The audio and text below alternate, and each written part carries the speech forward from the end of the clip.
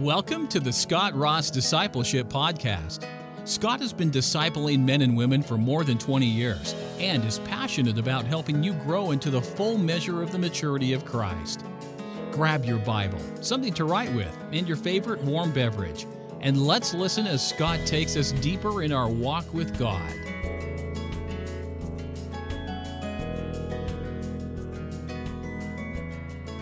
Okay, so we've been studying pneumatology, doctrine of the Holy Spirit, and today we're going to get to some of the more, I guess you could call it, juicy aspects of this discussion, the stuff that most people think about when they think about the doctrine of the Holy Spirit in our modern world. And we're going to be discussing one of the two great historical controversies, if you will, surrounding the Holy Spirit. And this is one of the things that was on your checklist that you wanted to make sure that we cover. And it is the, kind of generically referenced as the baptism of the Holy Spirit. What is meant by the idea of baptism of the Holy Spirit? What does the baptism of the Holy Spirit entail? How does one know that they have been baptized in the Holy Spirit? And what's the outcome or the result of baptism of the Holy Spirit? Now, does anybody have any thoughts initially when you see this phrase, baptism of the Holy Spirit? I can't recall actually, and I could be wrong, but I can't recall actually seeing that phrase in the Bible. Is it in the Bible? I don't know. We'll find out. No. You have it memorized, Scott. It's a good question. We're going to find out, is this phrase actually in Scripture? Probably we'll find out today. We'll see how this goes. Yes, ma'am. Isn't it more like the feeling? Okay. F-I-L-L. Mm-hmm. The feeling. Mm-hmm. Yes. Mm-hmm. As when Christ was baptized Mm-hmm. and the Spirit came down upon him. Mm-hmm. So in essence, he was filled. Mm-hmm. It's good. It's really good. I interpret it as immersion. Uh-huh. Being washed. Mm-hmm. Mm-hmm. It's good. What does does anything controversial come to mind when you see this idea? Speaking in tongues? Has anybody ever heard that associated with baptism of the Holy Spirit? Wanted to know what's going on there? Yes, Matt. I don't know. It looks like an act, and I've heard people that have described it as an act, but the being slain in the Spirit, where they get knocked over. Spoiler alert, it's an act. Wow. I got pushed over. Well, I've been pushed over too. I don't know that person who pushed me was thinking it was part of the Holy Spirit, but maybe. But yes, I get it. So,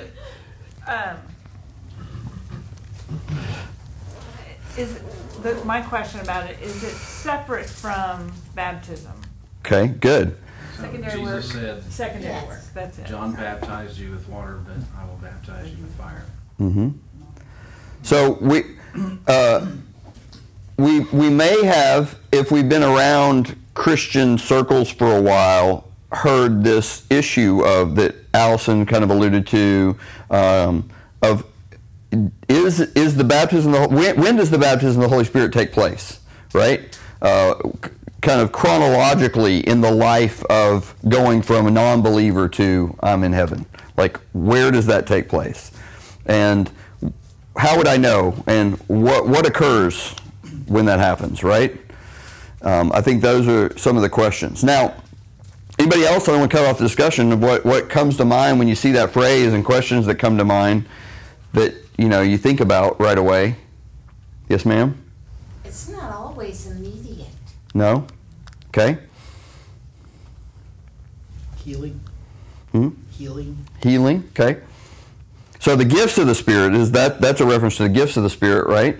And we'll talk about the gifts of the Spirit at length, actually, a little later in the study, but we will talk about them in relation to this topic. But just as a heads up, there are now what are referred to as the miraculous gifts versus the non-miraculous gifts.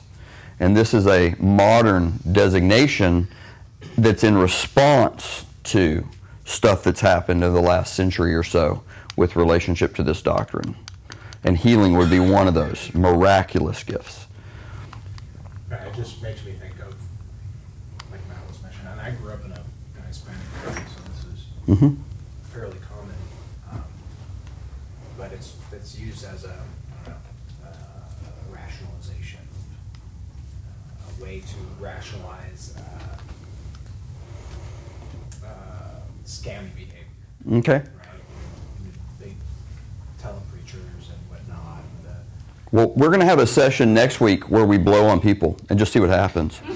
So, that might get us a lot more attendance. I don't know. Y'all might put the word out about that. The cynic in me always cringes when I see or hear that phrase. I got it. So, but let me ask you this, because I'm not arguing with you. I totally agree and get what you're saying. Is it possible for someone to fake something and yet the thing they're faking still be a real thing that can happen? Yes. It is possible, right? Okay. Anybody else? Did you have your hand up, man? Anybody? Oh, Ray, you had your hand up. For me, the Holy Spirit is the most misunderstood of the Trinity. Mm-hmm. I mean, I have a clear picture of God the Father, God the Son, a little sketchy on the Holy Spirit.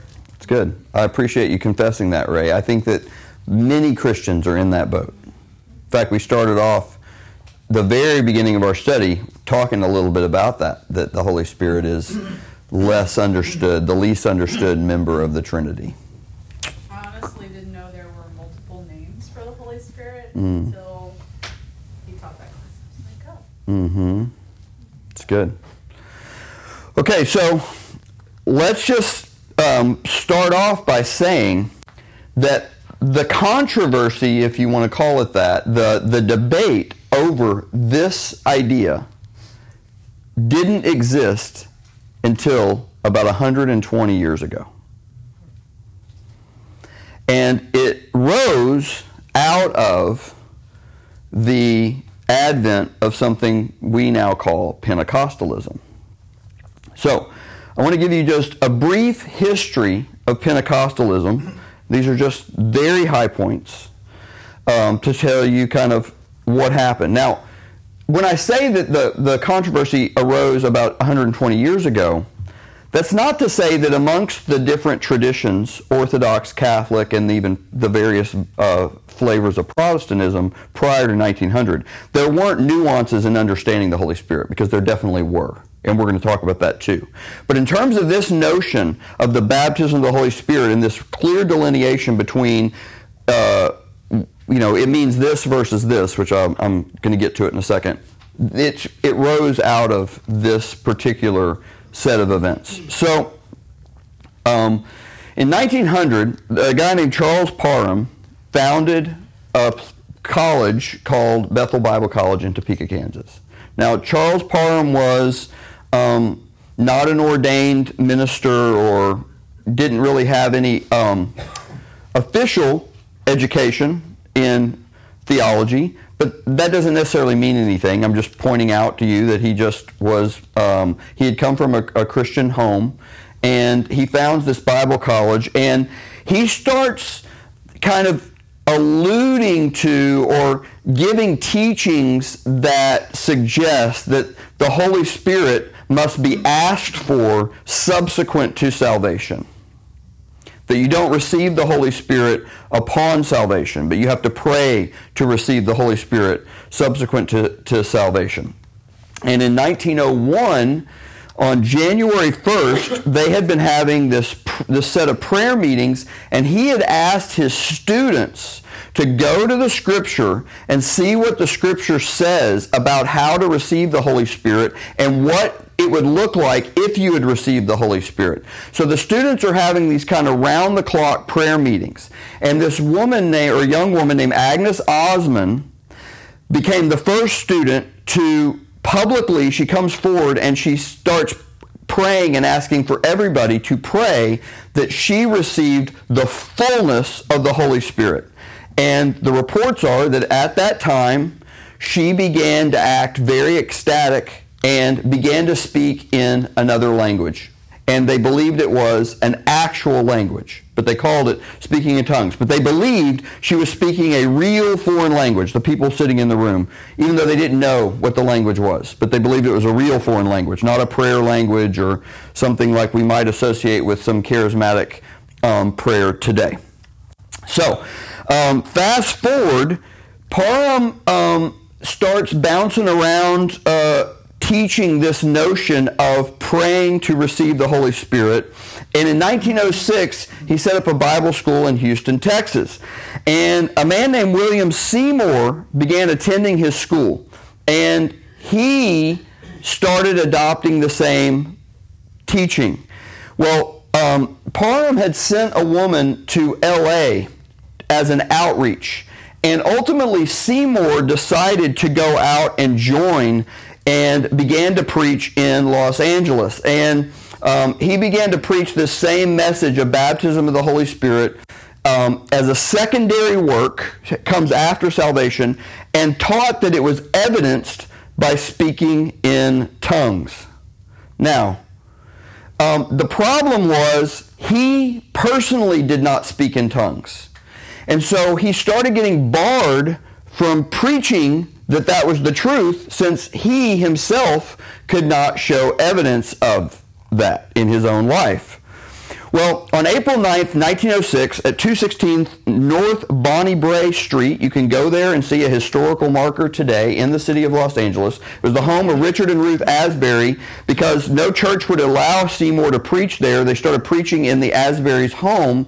And after 5 weeks of preaching, they began this 10-day fast. And on the third day of the fast, one of the attendees named Richard Lee began to speak in tongues.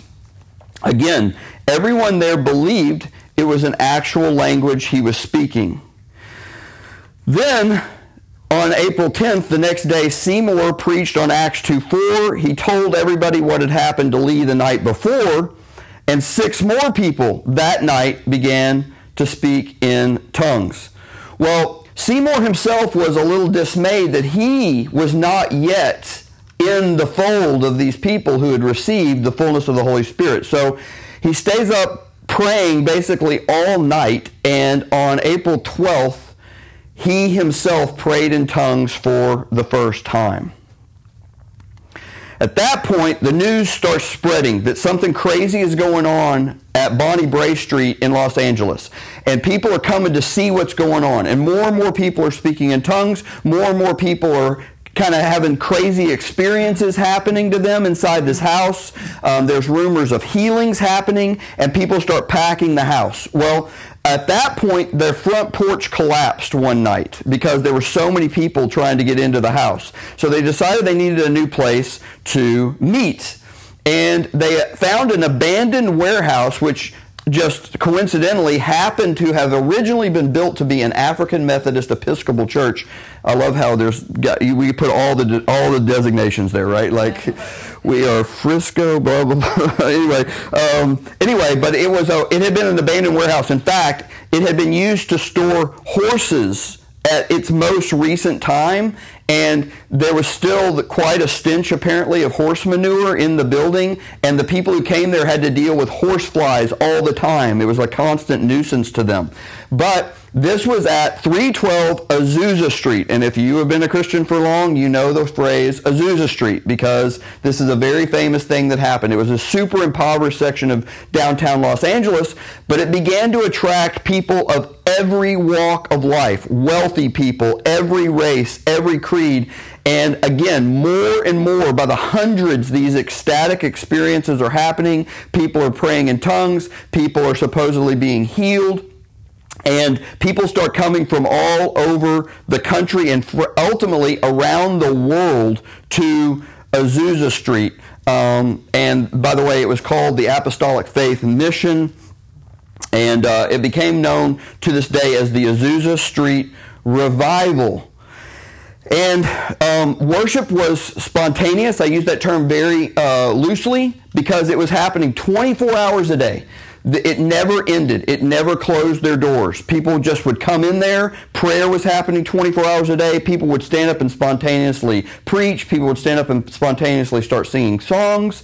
But 24 hours a day, this thing was happening. Well, ultimately, they ended up sending people out from Azusa Street to all over the world, and they started planting churches that would teach this idea that you had to pray to receive the Holy Spirit, that you would know you had received it when you spoke in tongues, and that miraculous signs and wonders would accompany these phenomenon, or that occurrence. And so that was when, quote, Pentecostalism was born. And it is from there that the rest of Christendom has been responding to what Pentecostalism teaches in terms of the view on the baptism of the Holy Spirit as a secondary work and as evidenced by speaking in tongues. Prior to this, that teaching and that controversy had never existed in church history. So, any questions just about the history of what happened? So, is there a book that you've read that has... There's quite a few, actually, yes. Okay. If there's one that you... Yeah, I'll post something to Telegram, yeah. I have a lot of thoughts about that. Mm-hmm. I'm just going to ask. Mm-hmm. Can you go back one slide? Okay, I'm afraid it's going to build, so just bear with it, but yeah. The one that starts before that. Okay. Yeah. So,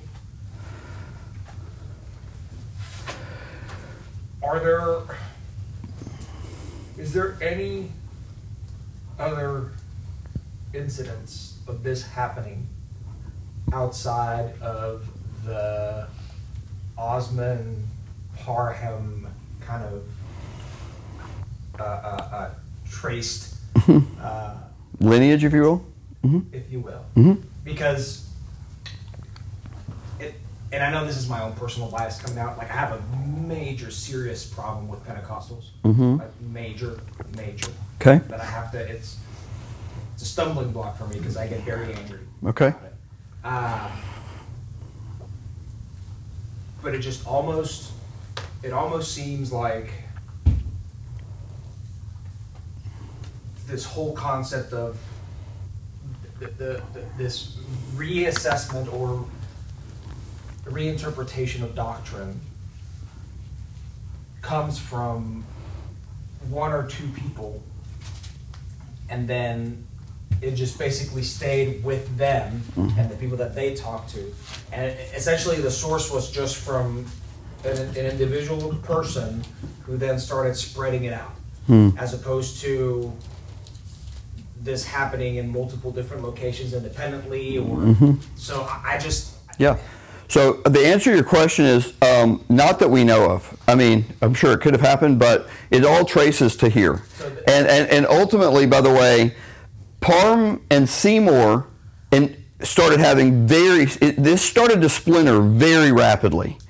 And it's why there ultimately became Pentecostalism and Charismaticism, which we'll talk about. But Parham and Seymour ended up having a major falling out. And Parham was supposed to travel to Azusa Street as a guest speaker, and Seymour told him he couldn't come. And so Parham continues to teach the same doctrine, and churches begin to splinter off from that. And of course, you had people coming from other parts of the world, and all they would do is come there. It was like, no pun intended, it was literally like catching a flame. It's like you come take a candle and light it, and you would go back to where you were from and just start teaching the same thing. There wasn't really like this super fleshed out doctrine that was happening yet.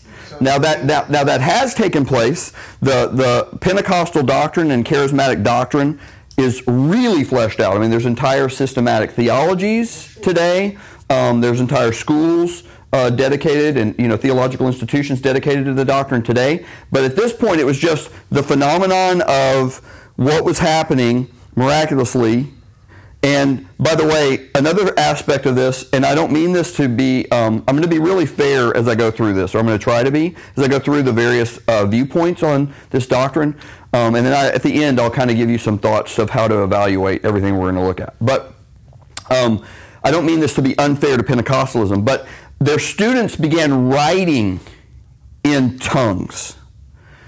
and they believed it was this miracle thing happening for the missions field, that you would not have to learn a language. And people started coming to Azusa Street and to Parham schools and to other schools that sprouted from this to learn to do this, to receive the Holy Spirit, and then you wouldn't need to know, like, learn Spanish or learn Russian or whatever. Let me just finish this thought. Well, subsequently, we now have those writings. None of them were actual languages. It was all just gibberish. Just FYI, so for the record. So, but I just want to make sure that we're not, like, are we supposed to take Pentecostalism as seriously? Like, should we treat it with this seriousness? I think so. I think we have to. Or do we treat it as we would approach, say, Mormonism, or, you know? Well, definitely. So definitely, Pentecostalism is within Orthodoxy. So if you go back, I don't know if you were here for our discussions about essential doctrines and non-essential doctrines, but it's very important that we remember that discussion here, because there are essential doctrines upon which we cannot divide. Cannot divide. It's like inside the circle, you're a Christian. Outside the circle, you're not a Christian. Inside the circle is the essential doctrines. This is not one of them. The baptism of the Holy Spirit. It's something that can be divided over, and it's out here where it's non-essential. You can still be a Christian. So I would absolutely not put it in the category of Mormonism. However, I think it is something you take very seriously in terms of if you want to understand and be doctrinally accurate. And at a minimum, if you disagree, you need to know why, and what Scripture and what the church has said is the faith handed down once for all to the saints. So, yes, ma'am. I have a question. Yes. And I missed that lesson about the doctrine, so hopefully it's not stupid. No, there's no stupid question. Referring to Acts 1, when Christ tells the disciples to stay at a particular place until the Holy Spirit comes. And so I'm in somewhat of a quandary because it seems that those people were in effort trying to receive the Holy Spirit. Sure. And so absolutely. Unfortunately, I missed that very important lesson, so yeah, no. I'm kind of hanging out there. No, that's a good. I think I understand your question. If I don't, come back and ask it again. But let me make sure I'm clear in what I'm saying. The doctrine of the Holy Spirit that we're learning in total is an essential doctrine. That the Holy Spirit is God, is a person, is the third member of the Trinity. That's essential. If you deny the Holy Spirit is God, you're outside the boundary of what we would say is Orthodox Christianity.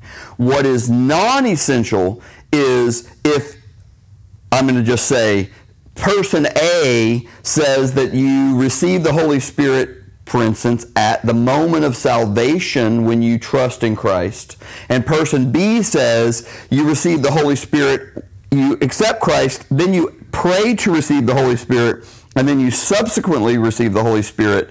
That's something that two Orthodox Christians can disagree on and still be brothers or sisters in Christ. Does that make sense? Yeah. Okay. Yes. And we're going to get into the Acts passages, by the way. So I just want to make sure everybody's clear. I'm not putting down Pentecostalism, elevating Pentecostalism. I'm showing you the advent of this controversy happened here. This is where we had, for the first time in history, a little splintering off of Protestantism and the rest of the church, the rest of Christendom, to say there's this other thing that can be believed. Thanks for listening. We pray this has been edifying. If you've enjoyed the show, please give us a shout out on your favorite social media platform. Scott's username on Twitter, Facebook, and Instagram is Scott Ross Online. That's Scott Ross Online, all one word. Also, please remember to go to scottrossonline.com to subscribe, catch up on past episodes, and discuss what you've learned with others. Until next time, continue to walk in a manner worthy of the gospel of Christ. God bless you.